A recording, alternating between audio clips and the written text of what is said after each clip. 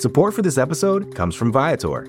Experiences are what people love the most about travel. That's why Viator has over 300,000 bookable experiences, so there's always something for everyone. They offer everything from simple tours to extreme adventures. Plus, Viator's travel experiences have millions of real traveler reviews, so you have the information you need to book the best activities for your trip. Download the Viator app now and use code Viator10 for 10% off your first booking in the app.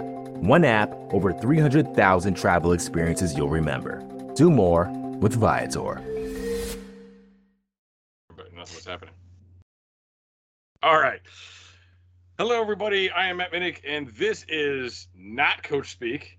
This is an extra special episode here today, as everybody in Cincinnati, for as long as I can remember, has been obsessed with offensive line play. Now we're heading into a year potentially having the best offensive line in many years around here.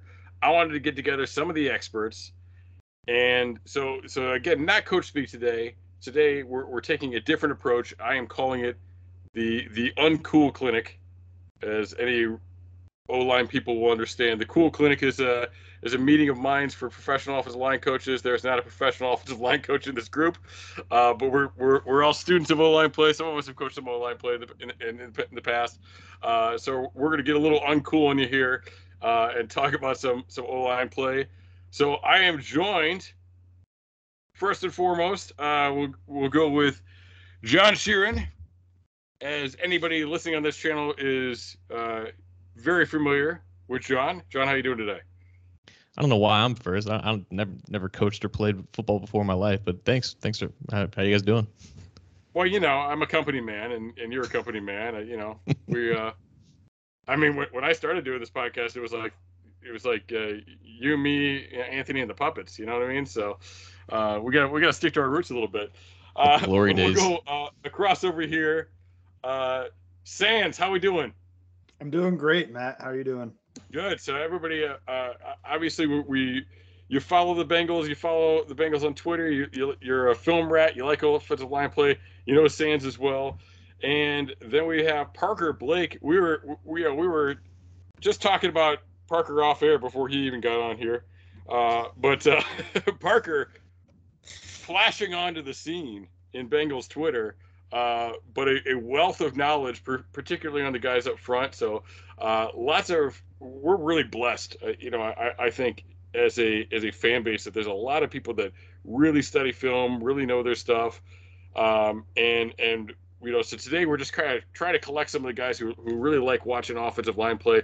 And Parker's one of those guys. Parker, how you doing? I'm good, man. I was happy to be here. I mean, I'm definitely the least qualified of everyone here, so. Oh, I don't know about that, but we're all equally unqualified. That's why it's the uncool clinic. I think you saw me 180-pound left guard in high school. I was 160-pound center in high school, so I beefed up to play tight end in college. But anyway, so let's start with the giant elephant in the room, the thing that we all want to talk about, the guy that we all want to talk about. I shouldn't refer to him as a thing. The Bengals doing something I don't think any of us saw coming. And despite not jumping with both feet into free agency, messing around and bringing in the best offensive tackle available in Orlando Brown. Parker, I'll start with you. Thoughts on Orlando Brown? What type of increase in talent is this? Like like we see people being like, well, don't freak out about him. Well, he's top 10. No, he's top 5. Where do you think Orlando Brown, fits in on a grander scheme? I've said this a couple times. I don't think it's a dramatic change talent-wise. I think it's more the size profile and the style of play that he really brings that quote-unquote upgrade over Jonah, just because he's going to be able to handle those power moves a lot better, and he can push guys around the edge a lot effectively as well. I think he's just a more solid all-around player, and he has a better profile for that position than I think Jonah ever did. So, I mean, that's kind of high level. I think it's an upgrade just because he fits the position and the role better. Sands, do we think that's a largely because of the way they've shifted schematically over the course of time? Like, do you think Jonah was better for them, maybe for on paper, or do you think that Orlando Brown's just kind of overall profile is better? Yeah, I mean, I think a little bit of it is that schematic change and what you might want there with all this duo power. Even when they run zone now, it's tight zone, it's inside zone, it's working vertical. They're trying to push guys. They're not just trying to run on the line and try to move guys horizontally and spread things out. They're trying to push guys vertically, and Orlando Brown fits that a bit better. And when it comes to protecting Joe Burrow, Jonah was drafted before Burrow, and I think in theory it was there. And I think 2 years ago he was pretty good.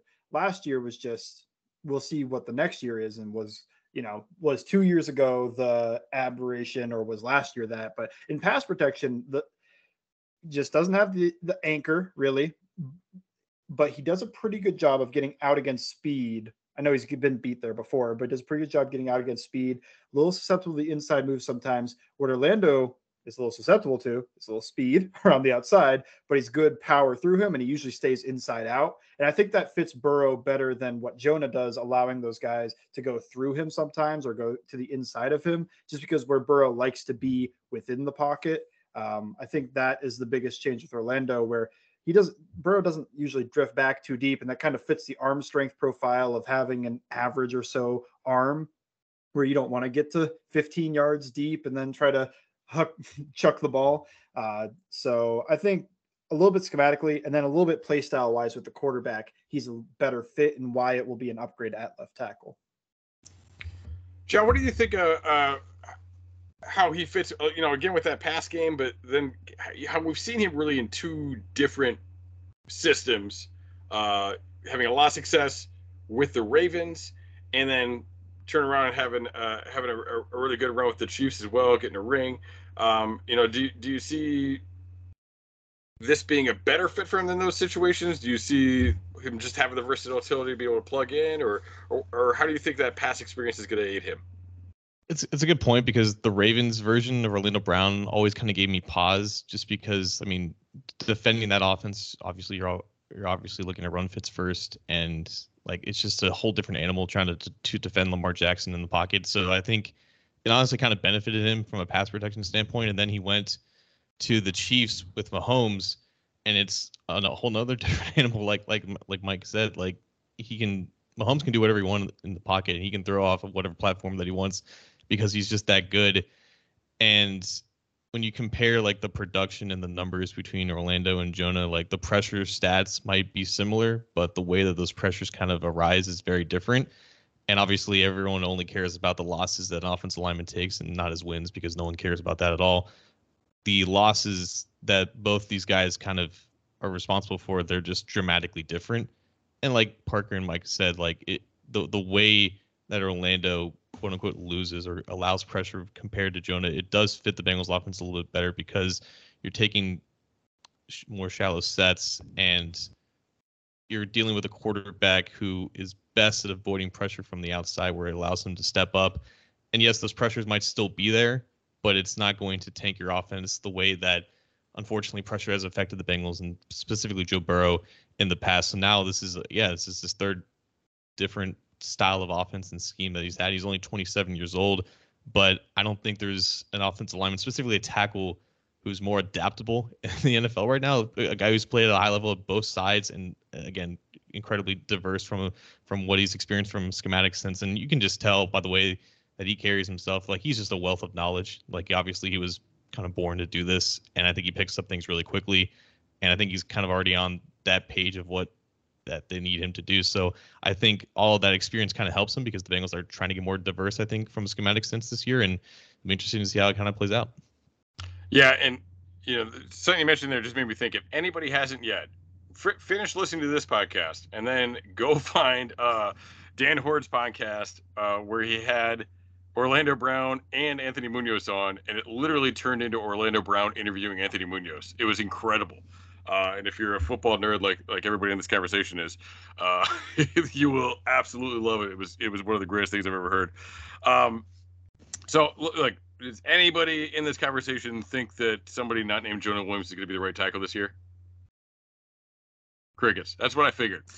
So let's talk about this. And John just hit on something, talking about, I think Santa actually kind of talked a little bit about too, but how Burrow likes to make plays, and the Burrow can step up in the pocket, and he's really comfortable in the pocket. It kind of has that.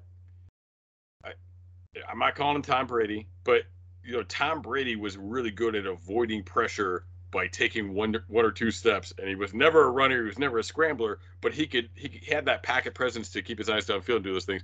Burrow can do that as well. But do we think that having a Jonah out there now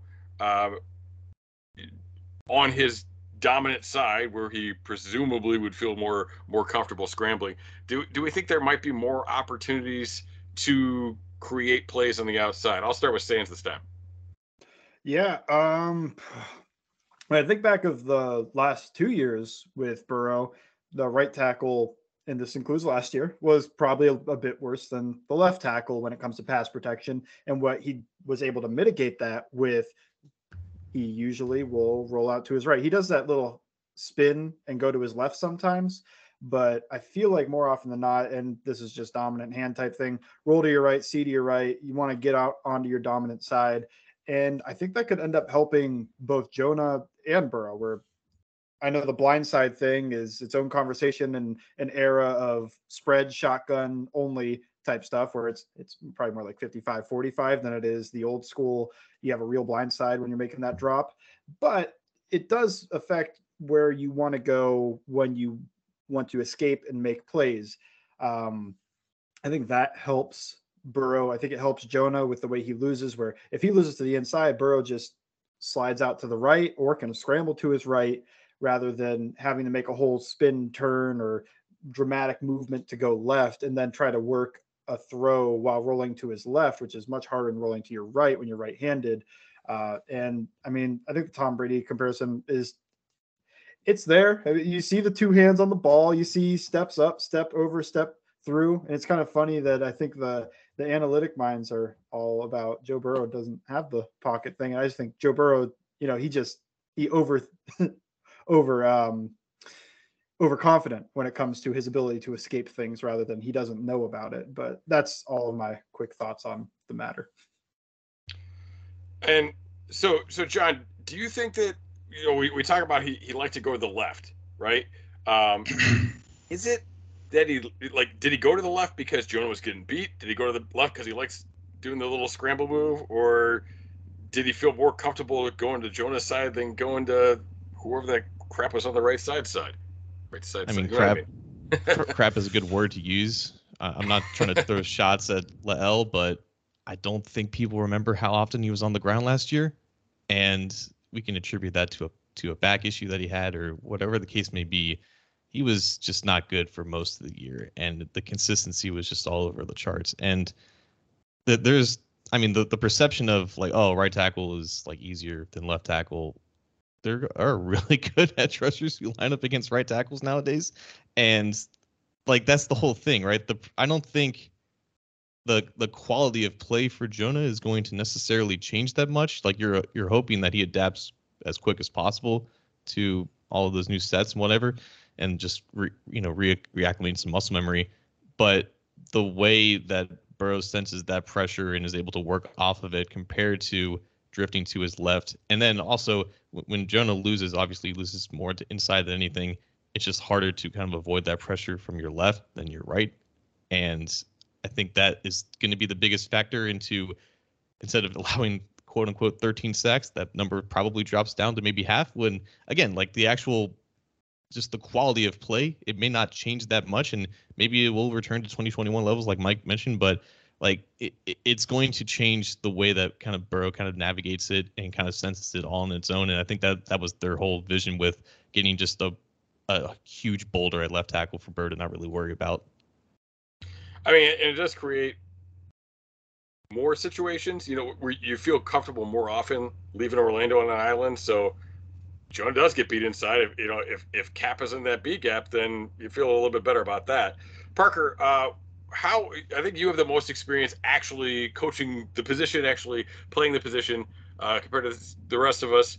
Uh, how how is it as an offensive lineman like trying to adjust when a quarterback is creating, like being able to adjust yourself to, are you just trying to stay out of the play, or not get an excellent play called back because of a clip or a hold or something, or are you getting off your block and getting around, getting in position so you can help out? How do you respond on the fly in that type of situation?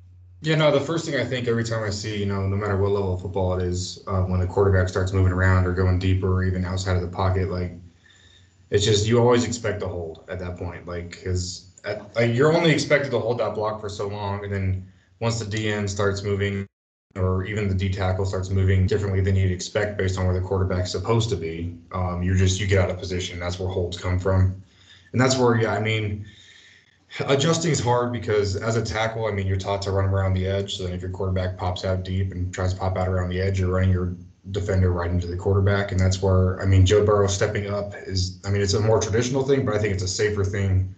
Just, I mean, even just penalties wise, just because you're letting your O line work how they're supposed to work. I mean, your interior guy is supposed to move guys side to side, and then your tackle's supposed to run around the hoop. So, I mean, you want to have them adjust as little as possible, but when you are adjusting, I mean, that's just where it gets hard. Where I mean, as a tackle, if you start seeing your DN's eyes or they start darting around because your quarterback starts to move, you kind of just have to sit there and try and screen them off for as long as you can. It almost turns into a basketball play opposed to a football play where you're just hoping to stay in front of them and hold on. So that's a kick return to that point. All right.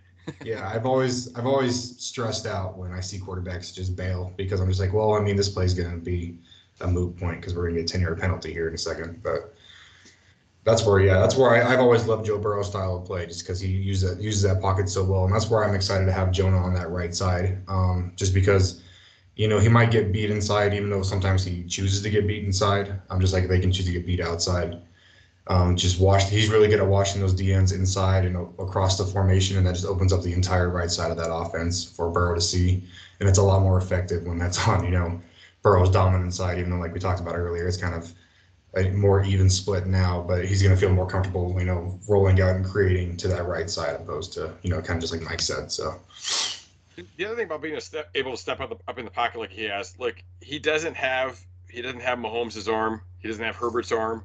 And in general, you don't want going to the right and throw across your body to the left. Yes, we have seen Mahomes make that throw, but it's usually does not end well at most levels of football, and when you don't have an absolute freak arm. So I mean, that's the good thing too. Is like that's Burrow's superpower, seeing the whole field anyway. So if he's able to stay in the pocket, we're not taking anything away from him. Parker, I'm going to stick with you. Again, leaning on the O-line expertise, specific to coaching. Now, assuming Jonah is the right tackle, as we all agree, he most likely will be. Do you think that they would opt for a true swing tackle as a backup, or do you think that Jonah would also be the backup left tackle since he has experience in that system playing on that side? And presumably, Joe Burrow, even after last year, has some level of comfort with him. Yeah, no, so from a coaching perspective, I coach at a smaller high school, so we have depth issues every year. We just don't have a lot of bodies, and so what I always preach is to learn all 5 positions, learn both sides of the line. And I think that's where it gets interesting at the NFL level because you want to say, okay, well, maybe it's week 6 and we get an injury or something happens and we need a left tackle. You want to just say, oh, we'll throw Jonah over there. He looks better. Like he looked fine at tackle. We can work it out. We'll throw someone to a right tackle. But after you've been conditioning yourself in that right tackle mindset and like learning all the new mechanics, like everyone's been saying, it's not that complicated of a transition, especially as an NFL player. But just getting into your rhythm and finding your spot and pass sets and just getting used to all those different little movements. I think it'd be more effective to have, like a Jackson Carman as that backup on the left side and let Adeniji still back up the right side while Lyle's out and then let him be the right tackle backup. Just because, yeah, just like I said, I mean, just you get in such the rhythm of the season, you don't want to just flip sides again halfway through the season. That just doesn't feel like a, successful transition to me, but. Yeah, I think as any coach knows, like you can preach versatility, but you only have so many reps to give out. Yep. You know, and if you're the starting left tackle, you know, you're not. Or excuse me, if you're the starting right tackle, you're not giving that guy a bunch of reps at left tackle during the year. So, Mhm. right now Jonah's trying to play right tackle after not playing it for a bunch of years, and you know he would potentially be playing left tackle after not playing for a bunch of weeks, which obviously better, but definitely a transition there. Just let him get in the rhythm. Support for this podcast comes from Smartwater. Life moves pretty fast. Are you drinking water that can keep up? Smartwater Alkaline has everything you need to stay hydrated, no matter where your day takes you. Whether you're pitching a tent or your next big idea, Smartwater Alkaline can help you perform your best. It delivers a pure, crisp taste that makes it the perfect chaser after a big workout. Elevate how you hydrate and pick up a Smartwater Alkaline today. To learn more, visit drinksmartwater.com. First, the bad news. SAP Business AI won't help you generate cubist versions of your family's holiday photos. But it will help you understand which supplier is best to help you roll out your plant-based packaging in Southeast Asia, or identify the training your junior project manager needs to rise up the ranks, and automate repetitive tasks while you focus on big innovations, so you can be ready for the next opportunity. Revolutionary technology, real-world results. That's SAP Business AI. Sans, what do you think about you know, the change that you would get in terms of how? I'm sorry. We'll kind of stick to the same sort of point there. Do you think there's value to letting Jonah go back there? Do you think there's any reason to stick with that Jonah as a left tackle in that situation? I think there's a scenario where it makes sense, and it's later in the year. And if Orlando would, hopefully not, but be lost for a while, you're not looking at like a 1 or 2 weeks flip and then flip back. If you're looking at like a long-term move to left tackle after being at right tackle so long, and Lyle Collins is healthy to go step in at right tackle, or at least be able to, because Jackson Carman hasn't played right tackle, and when he played right guard, it wasn't very good. So it could be a left-right thing. It could just be a guard tackle thing. I don't know if I want to find out. I think that would be the scenario. If you really think of a scenario where Jonah is playing your left tackle, it could be Orlando's out for 5 weeks or something. It's towards the end of the year and you're making that playoff push and Lyle is ready to go in there. Lyle has that chemistry with Kappa on the right side, developed that last year. They'd probably be able to get right back on that. And Jonah does with Volson. So if that's the move, then I think you could then make that scenario, but I don't think you do that early in the year where you have to try to put Adeniji or Carman into the right tackle spot. And I don't think you do it for a 1 or 2 week thing either. I think then you're just more looking for the Band-Aid until Orlando could come back, if that's the scenario that we're talking about. All right. John, thoughts on that? I think it really just depends on what happens with Leal this year, because we just have no idea if they're going to carry both Jonah and Leal. I think if they do, they might as well just have that contingency plan that Mike was talking about. I think it does make the most logical sense to just say whoever the winner is, and then have Carman just be the swing tackle, because I mean he's now, I think, practiced all 4 spots aside from center at this point. I'm pretty sure he was taking reps at right tackle last year when he wasn't playing, and yeah, it's just tough to think like. Say like Jonah loses the battle or whatever, like say Leal beats him out, and then you keep him on because you can't trade him. Like at that point, like he's not just gonna practice at right tackle; he's gonna practice at both tackle spots. They're gonna need him to do that, and I think that's a situation where he could find himself back at left tackle. But I think just right now, not knowing what the dynamic with how the depth is gonna be, it might be too early to say. But I think towards the season we'll probably just have like that traditional. You'll just have your third tackle be like the backup left and right, and it's most likely going to be Jackson Carman. But I mean, right now, I mean he's taking a ton of the starting reps at right tackle right now, just because both Jonah and Leal are out, and this training camp is just going to be so weird because you're going to have 3 guys who are all trying to vie for that spot. And you don't know how healthy 2 of them are, so yeah, we're going to learn a lot in August. So, and I'll just kind of open this up to the floor. Like, who do we think will be the 6th lineman, that the goal line tight end essentially this year? I think it depends on what point of the year we're at. Like, is Lyell healthy? Because I think before he gets healthy, I think you're still looking at Adeniji and Carmen competing for that spot, at least at that jumbo tight end spot. I think Adeniji moves a little bit better, but I think Carmen's just a better run blocker in terms of what you're doing out of that formation. So I think that'll be a fun little battle that we can't really watch, but it'll be interesting to see kind of how that decision goes. That's my quick take. Yeah, I mean, Danish is a better athlete, but if you want a better athlete, then go with Drew Sample, right? Like, you make a good point there. All right, Mike. Yeah, I mean, I'm in the same spot where it's going to depend. Like John mentioned with the last question, is Lyle on the team? But if he is, man, that's a fun sixth offensive lineman, right? Let me just get him moving forward. Everything he couldn't do last year. Let's talk about what he could do. What he could do was double team and move guys still. So that is there. Sustain the blocks for 3 seconds. We're hoping the running backs pass there by that point, But yeah, that's I think what would get me a little bit fired up is seeing Lyle go out there and just move guys to that 6 offensive lineman, which is really what he did in Dallas his last year when they gave Terrence Steele that job, and they just we still got this talented guy. Let's use him. Early on, it's probably going to be Carmen. But I do think the coaching staff does like Adeniji. I would be surprised, but not shocked if he ends up being that. I think people would be scared that I say that about him making the team, but I think he makes the team, and then I wouldn't even be completely shocked if he's somehow the jumbo offensive lineman, just because they do want a little bit extra oomph, but they still want that athleticism. John? Yeah, a couple of years ago, I think it was Deontay Smith when he was like a rookie, and I'm pretty confident it's not going to be Deontay Smith this year. So that's really all I have to say with that. I think most likely it's going to be Carmen, but yeah, like I think they're going to suffer some injuries in camp, and like Adeniji is going to have some value in that sense. So yeah, it wouldn't shock me if he was still here and that was his role. Yes, like Sands, you get me excited there because like one of the things that you think about is you're thinking about all that beef, and you're thinking about Collins next to Brown and all the movement you can get.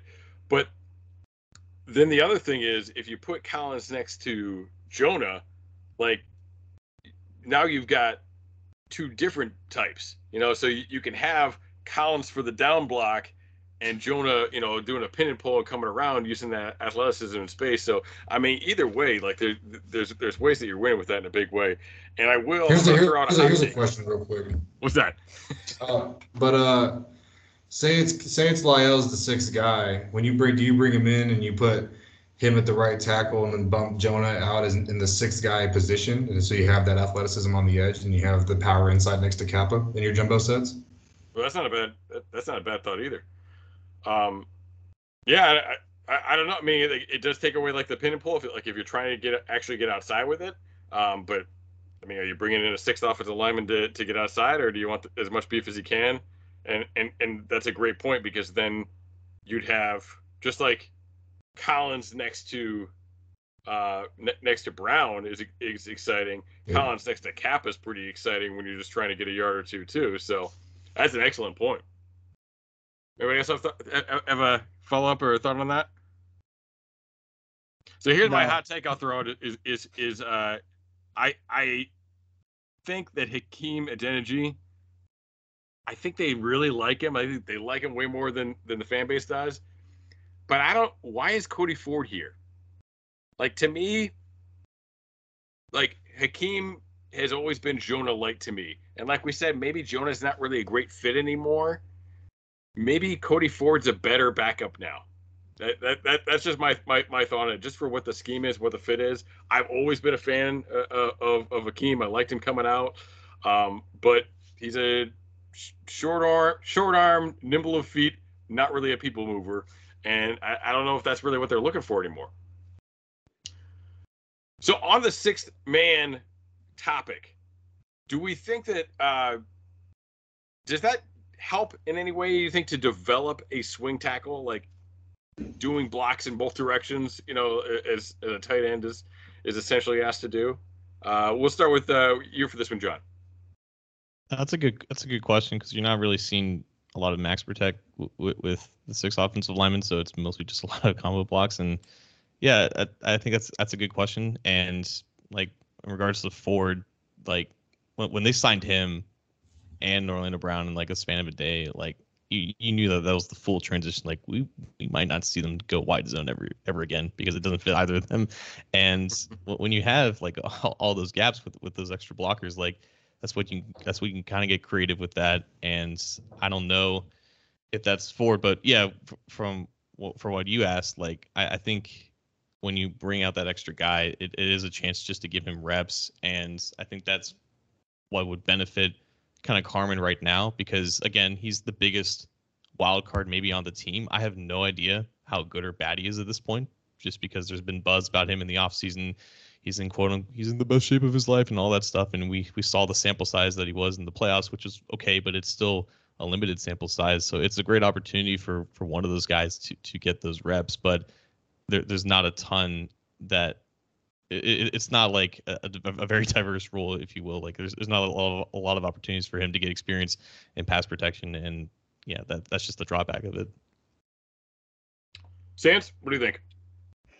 Yeah, I mean, like John said with the max protect, that guy's usually not pass blocking. So I think that would be your biggest issue, where I think a lot of the left-right issues would come. I only played left, but I think a lot of the issues would come with, okay, my kick foot is now, like my push foot inside and I'm kicking with the other side. I'm trying to just, everything is opposite there.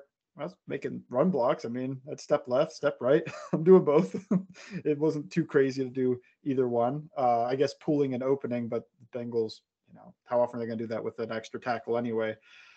So that's my thought, is just, it probably doesn't help your pass protection too much. And that's what I would think is more important in developing the swing tackle, is can they pass protect from both sides?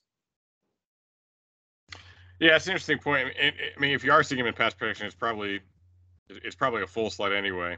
Parker, any thoughts? Yeah, I don't know. It's just about what they're using them as a depth piece or like as that jumbo piece. It's really just what you see their role as, and then you can gauge value there. I mean, I think they both. I mean, John and Mike kind of hit it up, so I'm just gonna let them have their points there. All right. Well, we'll stick with you then for the next one. So we talk about Jonah. We all agreed at the beginning of the show that Jonah is the right tackle. For the season.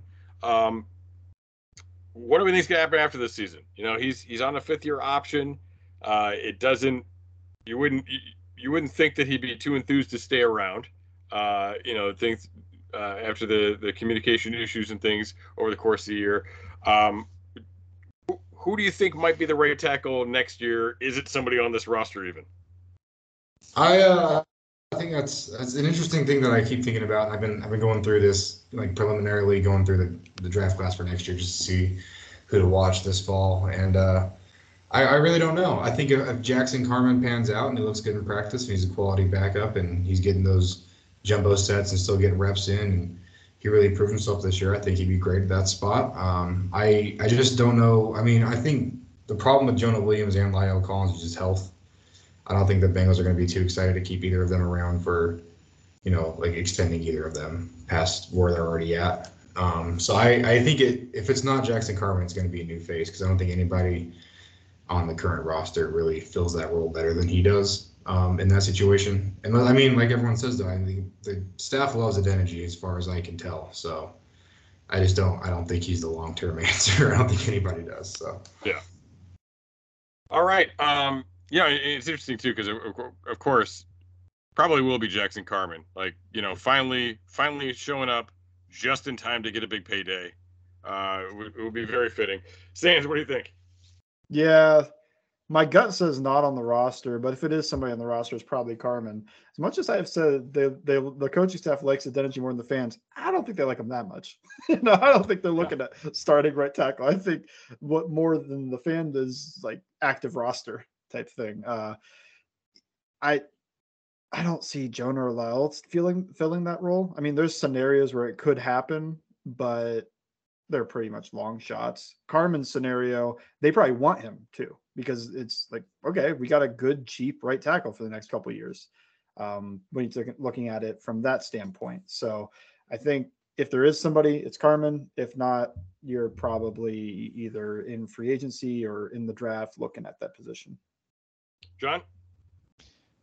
I don't know this off the top of my head, but I feel like wasn't it Clint Bowling who was developed as like a backup his first couple of years, and then he started like either his second to last year or his last year, and then they signed him for like a cheap deal. I feel like that was his career progression, and that's I guess would be the blueprint for Jackson Carman at right tackle, because if he would start for like a year as a rookie, you could probably get him for pretty cheap. So yeah, like that would be probably their dream scenario. I think it would be fun to keep Le'el this year, but I just don't know if that happens. But if it does happen, I think it's probably Le'el, Carman, and a draft pick who competes for that spot next year. Jonah is, I mean, he's Jesse Bates at this point. We all know what's going to happen next year. It's just dependent on how much interest there's going to be. I don't think he's probably going to sign as big of a deal that, like, you know, those other tackles did, but I think that relationship is kind of what it is at this point. But if they don't keep Le'el, then that's a much bigger hole, because at that point, you know, Le'el is hopefully healthy enough to have one semi-decent year in the last year of his deal. But they haven't drafted an offensive lineman high since Jonah 4 or 5 years ago. They're due for another pretty big investment. They almost made it with Anton Harrison this year. So, yeah, I think that's probably what they're looking at right now. They're probably heavily scouting tackles this year, like they probably did the past couple of years. But this is the right opportunity to just kind of pull that trigger. So who's Oklahoma got coming up? That's the big question. Right? Yeah, it'll definitely be interesting, because you make a good point. I mean, not only offensive line, but like they haven't been spending picks on offense the last couple of years very high. So for the most part, so be interesting to see, you know, if and when that shifts. And obviously, unless something terrible happens at the wide receiver position that we won't even talk about on this podcast, it tackles the spot. You know, tackles the spot that's going to happen. I doubt they would invest super high in a tight end. Sorry.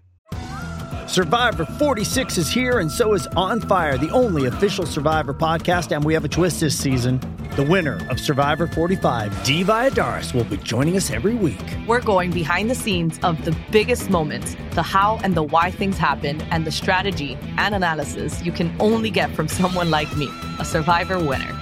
Listen to On Fire, the official Survivor podcast, wherever you get your podcast.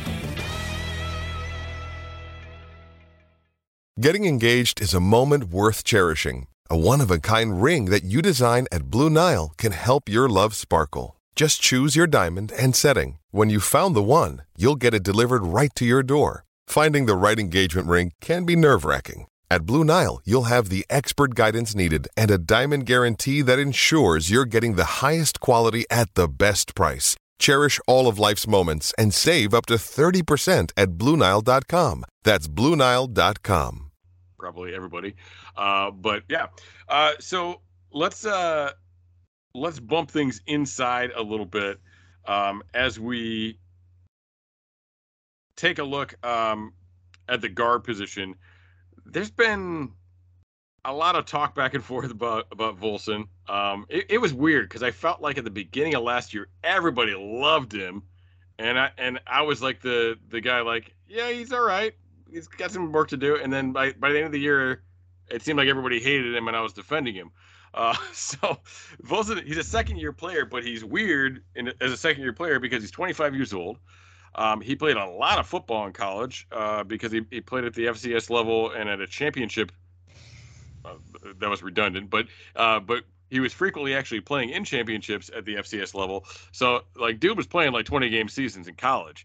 And so he's already played a lot of football, and he's already pretty old. What can we expect of him? You usually see the biggest jump is between year one and year two, but do we think that Volson, has that type of jump in him? We'll start with Parker. Yeah, I think it's interesting seeing the people that talk about his age affecting his jump from rookie to sophomore season in the league. I think that jump doesn't come from being young and just developing. It comes from being in the NFL for a year. It comes from the game starting to slow down for you. It comes from getting used to the system and all the other things that go into it. And I've been saying all offseason that he's going to have a nice jump this year, I think, especially being next to Orlando Brown and Ted Karras. I mean, that's a lot better than, Orlando Brown just got, like we talked about, he's very versatile and he's learned a lot of different systems. He's played a lot of high quality NFL football. I think that's a great resource to have right next to you. And then you have I mean, you have Super Bowl rings next to you on either side. So, and Brown's played next to Yanda and Thune. yeah, Pretty good. yeah, it's not half bad. I think he's got some pointers that he can definitely share with them. So, John, what do you think? I think there's be that guy, like there's points on both sides. Like the fact that he's played, thousands of snaps, it make for the most part, it's like you almost kind of are who you are. But I mean, he had the ultimate like welcome to the NFL. Like he went from 5 years at North Dakota State to lining up against Cam Hayward week 1. And I think the first snap he gave up a sack, or like he had like a terrible rep, right? So like obviously that transition is just leaps and bounds more than just a guy coming from Georgia to the NFL. So with that in mind, yes, like I think there is definite room for improvement, and like there's the logic behind that actually happening. The thing that like Volson is he's not a great athlete, and it's hard to see him ever becoming a great athlete. Like he's kind of schematically limited because of that, but it's fine if this is kind of who the Bengals are from a schematic standpoint, and like they're just going to just straight up gaps and gap schemes and everything. But there's technique issues that needed to be worked out, and there's leverage issues that needed to be worked out. He's 6'7", it's not the easiest thing in the world to be that and be a guard. So there's all these things that are tangible and you can track, and the coaches are probably getting hard on him because of that. So yeah, the age it's back and forth to me, but I think there's enough here that it's like there was some progress last year, but there's definitely more that can be had, and I think him bulking up is not the worst thing in the world to kind of achieve that as well. Sans, thoughts? Yeah. So he's probably like had his athletic or near his athletic peak. So that's the age part of it. But like Parker said, game slows down. And I thought it slowed down for him a little bit throughout the year. Early on, it didn't feel that way. But later on, you're seeing him pass stunts and communicate better and work with the guys next to him. Is that communication? Is that the game slowing down? A little bit of both, probably. And could he fix some of the technical issues, which could come still? You can't get more athletic, really, at his age, but you can get better at the technical side of everything. And offensive line, probably the most technical of all the position groups, at least for how much that's going to matter for him. So I think he can make a pretty decent jump. I don't think you're going to see some crazy all-pro level jump, but a jump into a guy that looks like a long-term starter or somewhere near there. I think that's something you could see pretty easily in my mind. I think that's just fixing up everything technical. And you're like, well, the ceiling is the ceiling, but he got better. And I think it's easy to see how that could happen. Yeah, and I think you look at it too, and it's very interesting that he is between, as when he pointed out, Karras and Orlando Brown. Orlando Brown, second generation NFL player who, when you hear him talk, you could tell he was, pay attention to stuff his dad said when he was 12 years old or something. Like, really smart dude. And Ted Karras is a third generation guy. Really, really deep NFL lineage from those guys. And I mean, man, what a great place to be as a young guy coming up. And Parker, do you have something to add about the athleticism for Volson? Yeah, no, I think it's I just wanted to just ask a kind of a question to everybody, but so we had Jonah Williams, we had Akeem Madenji that were coming into the team that kind of had better athletic profiles. Now they're getting guys. I mean, you got Bolson, who's not the best athlete. You got Orlando Brown, where we all know what his RAS score was. I mean, do we think they're worried about having these crazy athletic guys, or are they looking more for these maulers that they want to get in this gap scheme and start bullying guys around? Like, what do you think they're trying to go for moving forward? Like, do you think that's a concern for them, or? I mean, that was evident. Like, when they signed Karras and Kappa, both guys who had more success, like just going downhill, like that seemed pretty evident, and also like Lel to a certain extent. I also I remember Jonah saying that he was way more comfortable blocking in wide zone, like that was his preference, and like I wonder how this kind of shift is going to affect him. But definitely Volson fit the bill for what they were looking for. It's just, I mean, it obviously it helps to be a good athlete in pass protection too, just because these guys are just getting quicker and smaller in the inside, and obviously if you're huge, like you can just absorb that and you can just be a barrier better. But yeah, like it definitely, it doesn't hurt to be a good athlete in pass protection, and that's where the jump might not be as big for Volson, but the from the timing standpoint and the technical standpoint, that can all be achieved. Yeah, they're gap moving guys. It's not as important, but you think of like getting to the second level or in pass protection, and instead of, I think it just gives you a bigger margin for error. You know, if you're a great athlete and you make a mistake, you can kind of overcome that. It's almost like the arm strength of a quarterback. You could be late on something. If you got a Justin Herbert arm or a Josh Allen arm or a Patrick Mahomes arm, you could be late and fit that in there still. But if you got Joe Burrow arm and you throw it late, it's probably going the other way for 6. So I think that's similar with offensive linemen. It's like Jonah, or well, let's use Orlando, I guess. Well, he's got the length to make up for it. But if you're thinking of a guy, I guess like Volson, if he makes a mistake, it's harder for him to recover and come back from that than it is for somebody who's more athletic. And I think the strength is a good point. Can he get that much stronger? He's fairly strong now, but how much stronger can you get at 25? I think that would fit the athleticism that I talked about too. It's just your natural power and strength as well. How much does that improve? Or you kind of stuck where you are with that? You could lift and get bigger, but I think Jonah's done that, and we haven't actually seen too much of the movement there from him. I've started to come around recently. Like, I wasn't a big fan of Orlando Brown coming out, but I started to come around to the idea that these huge guys, like these 350 pushing 400 guys, if they can stay healthy, have just an incredibly high floor just for being big. You know what I mean? And Mekhi Becton kind of is wrecking that for me a little bit right now. But that was the thing about Jones from Ohio State. It was just like, man, you got to run around him, and I think if he would work out or step on a scale, people would feel a little bit better about that. But that brings us to the scheme issue. It's really weird that like Pollock is an outside zone guy. Like, he came into the league, I believe, with the Texans. And came in the league with the Texans. Alex Gibbs was the Alex Gibbs was there, and Alex Gibbs is the man. And Kubiak was the head coach too. And Kubiak, his dad's an outside zone guy, an outside zone offensive line coach. Kyle was there. Yeah, so it really seems to be really intertwined in what they have. But they're swinging hard away from it, and I mean it's kind of funny that Jones ended up in Cleveland, because like that, to me, that was the worst spot for him to go, because I don't know what they're going to do with him in an outside zone system. I think it's a terrible fit, but yeah, so I mean, it was a big swing for them to go in this direction, and really, like, they kind of have the wrong staff. Like, Pollock wasn't the guy you'd hire if you wanted to do this necessarily, but that's where they're at, and they really seem to be all in with it from what they're doing. And like, that was my point about Cody Ford too. Like, I see Cody Ford as like I'm not saying he's great, but he's probably just a better fit, and also has versatility. Like, he could be the identity, like the oh shit guy and guard or tackle. But he's a little bit more of a mauler, a little bit more of a fit for what they're doing now, probably. All right. I think we have time for one more question. So last year, like, we forget about it because we remember all the bad, but like, they were getting pretty good, and in December, the offensive line was playing pretty good football, and then bam, injury after injury.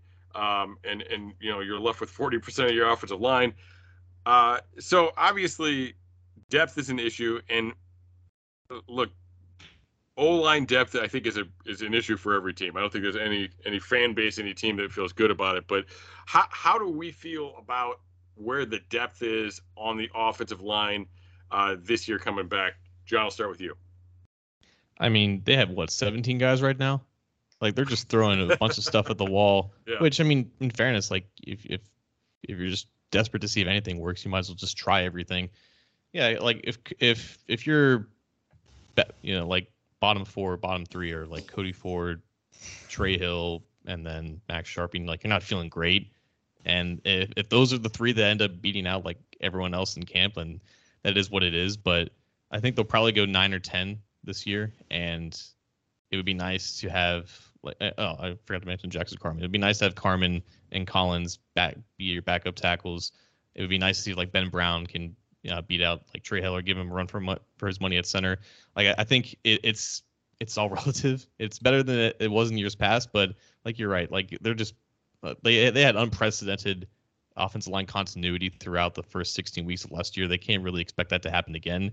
But like everyone's a year more into the system, you have more development happening. Like I think you feel as good as you possibly could, and that's just again it's more relative to what it has been in years past. Parker, what are your thoughts? Yeah, I mean, personally, I'm really excited about some of these young guys they have in there, like Ben Brown, Jackson Kirkland. I think Cody Ford and Sharping are kind of just there as a veteran presence. It's more of a quote unquote sure thing. Like, you know what you're getting out of them if they have to go into a game situation, opposed to these younger guys, they probably want to develop a little bit more before they're in the position where they might get thrown in like that. But I'm excited to see kind of how they come along long term. And like John said, I mean, they have ridiculous depth at tackle right now. I think they have pretty solid quality tackles just on the roster in general. I'm not really worried about that spot, but I think it's going to be interesting to follow the kind of the interior three. And Volson's young.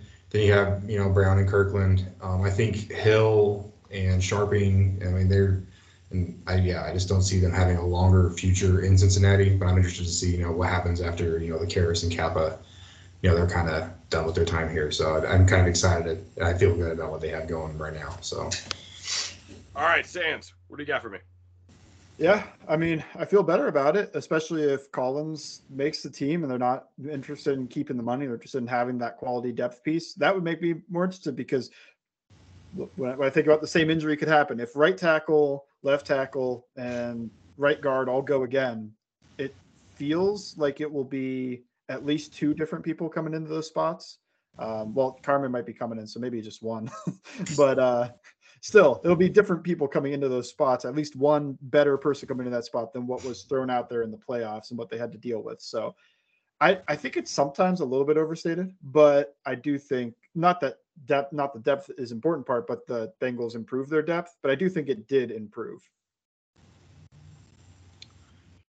Yeah, and you do have some good experience there. Like you said, you've got the guys with some veteran presence. You got in Hakeem, you got a guy that started a lot of games and a lot of important games at both guard and tackle. And honestly, like, say what you will about him, he was not a very good guard. I get it, but I mean you're 9 out of 10 times you're going to be better off with that than throwing in an unknown Jackson Kirkland. And that's nothing personal against Jackson Kirkland, because it sounds like there's some that he's doing pretty well, and hopefully he can be something for him. But yeah, it is good to have somebody in town that you feel pretty good about. So, all right, well, we'll wrap this thing up.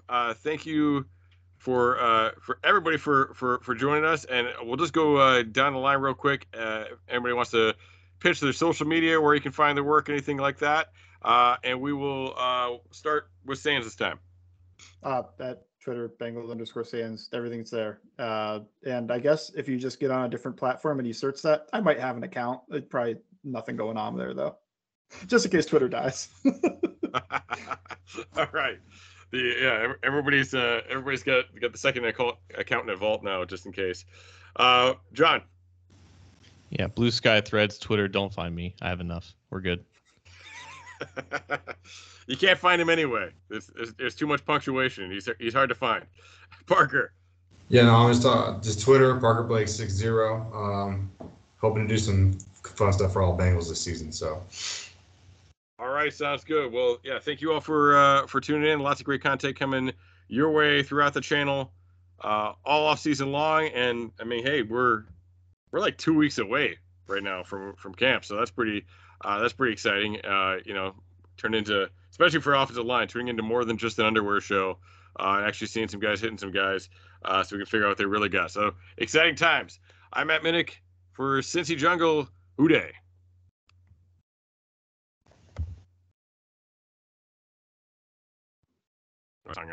Oops.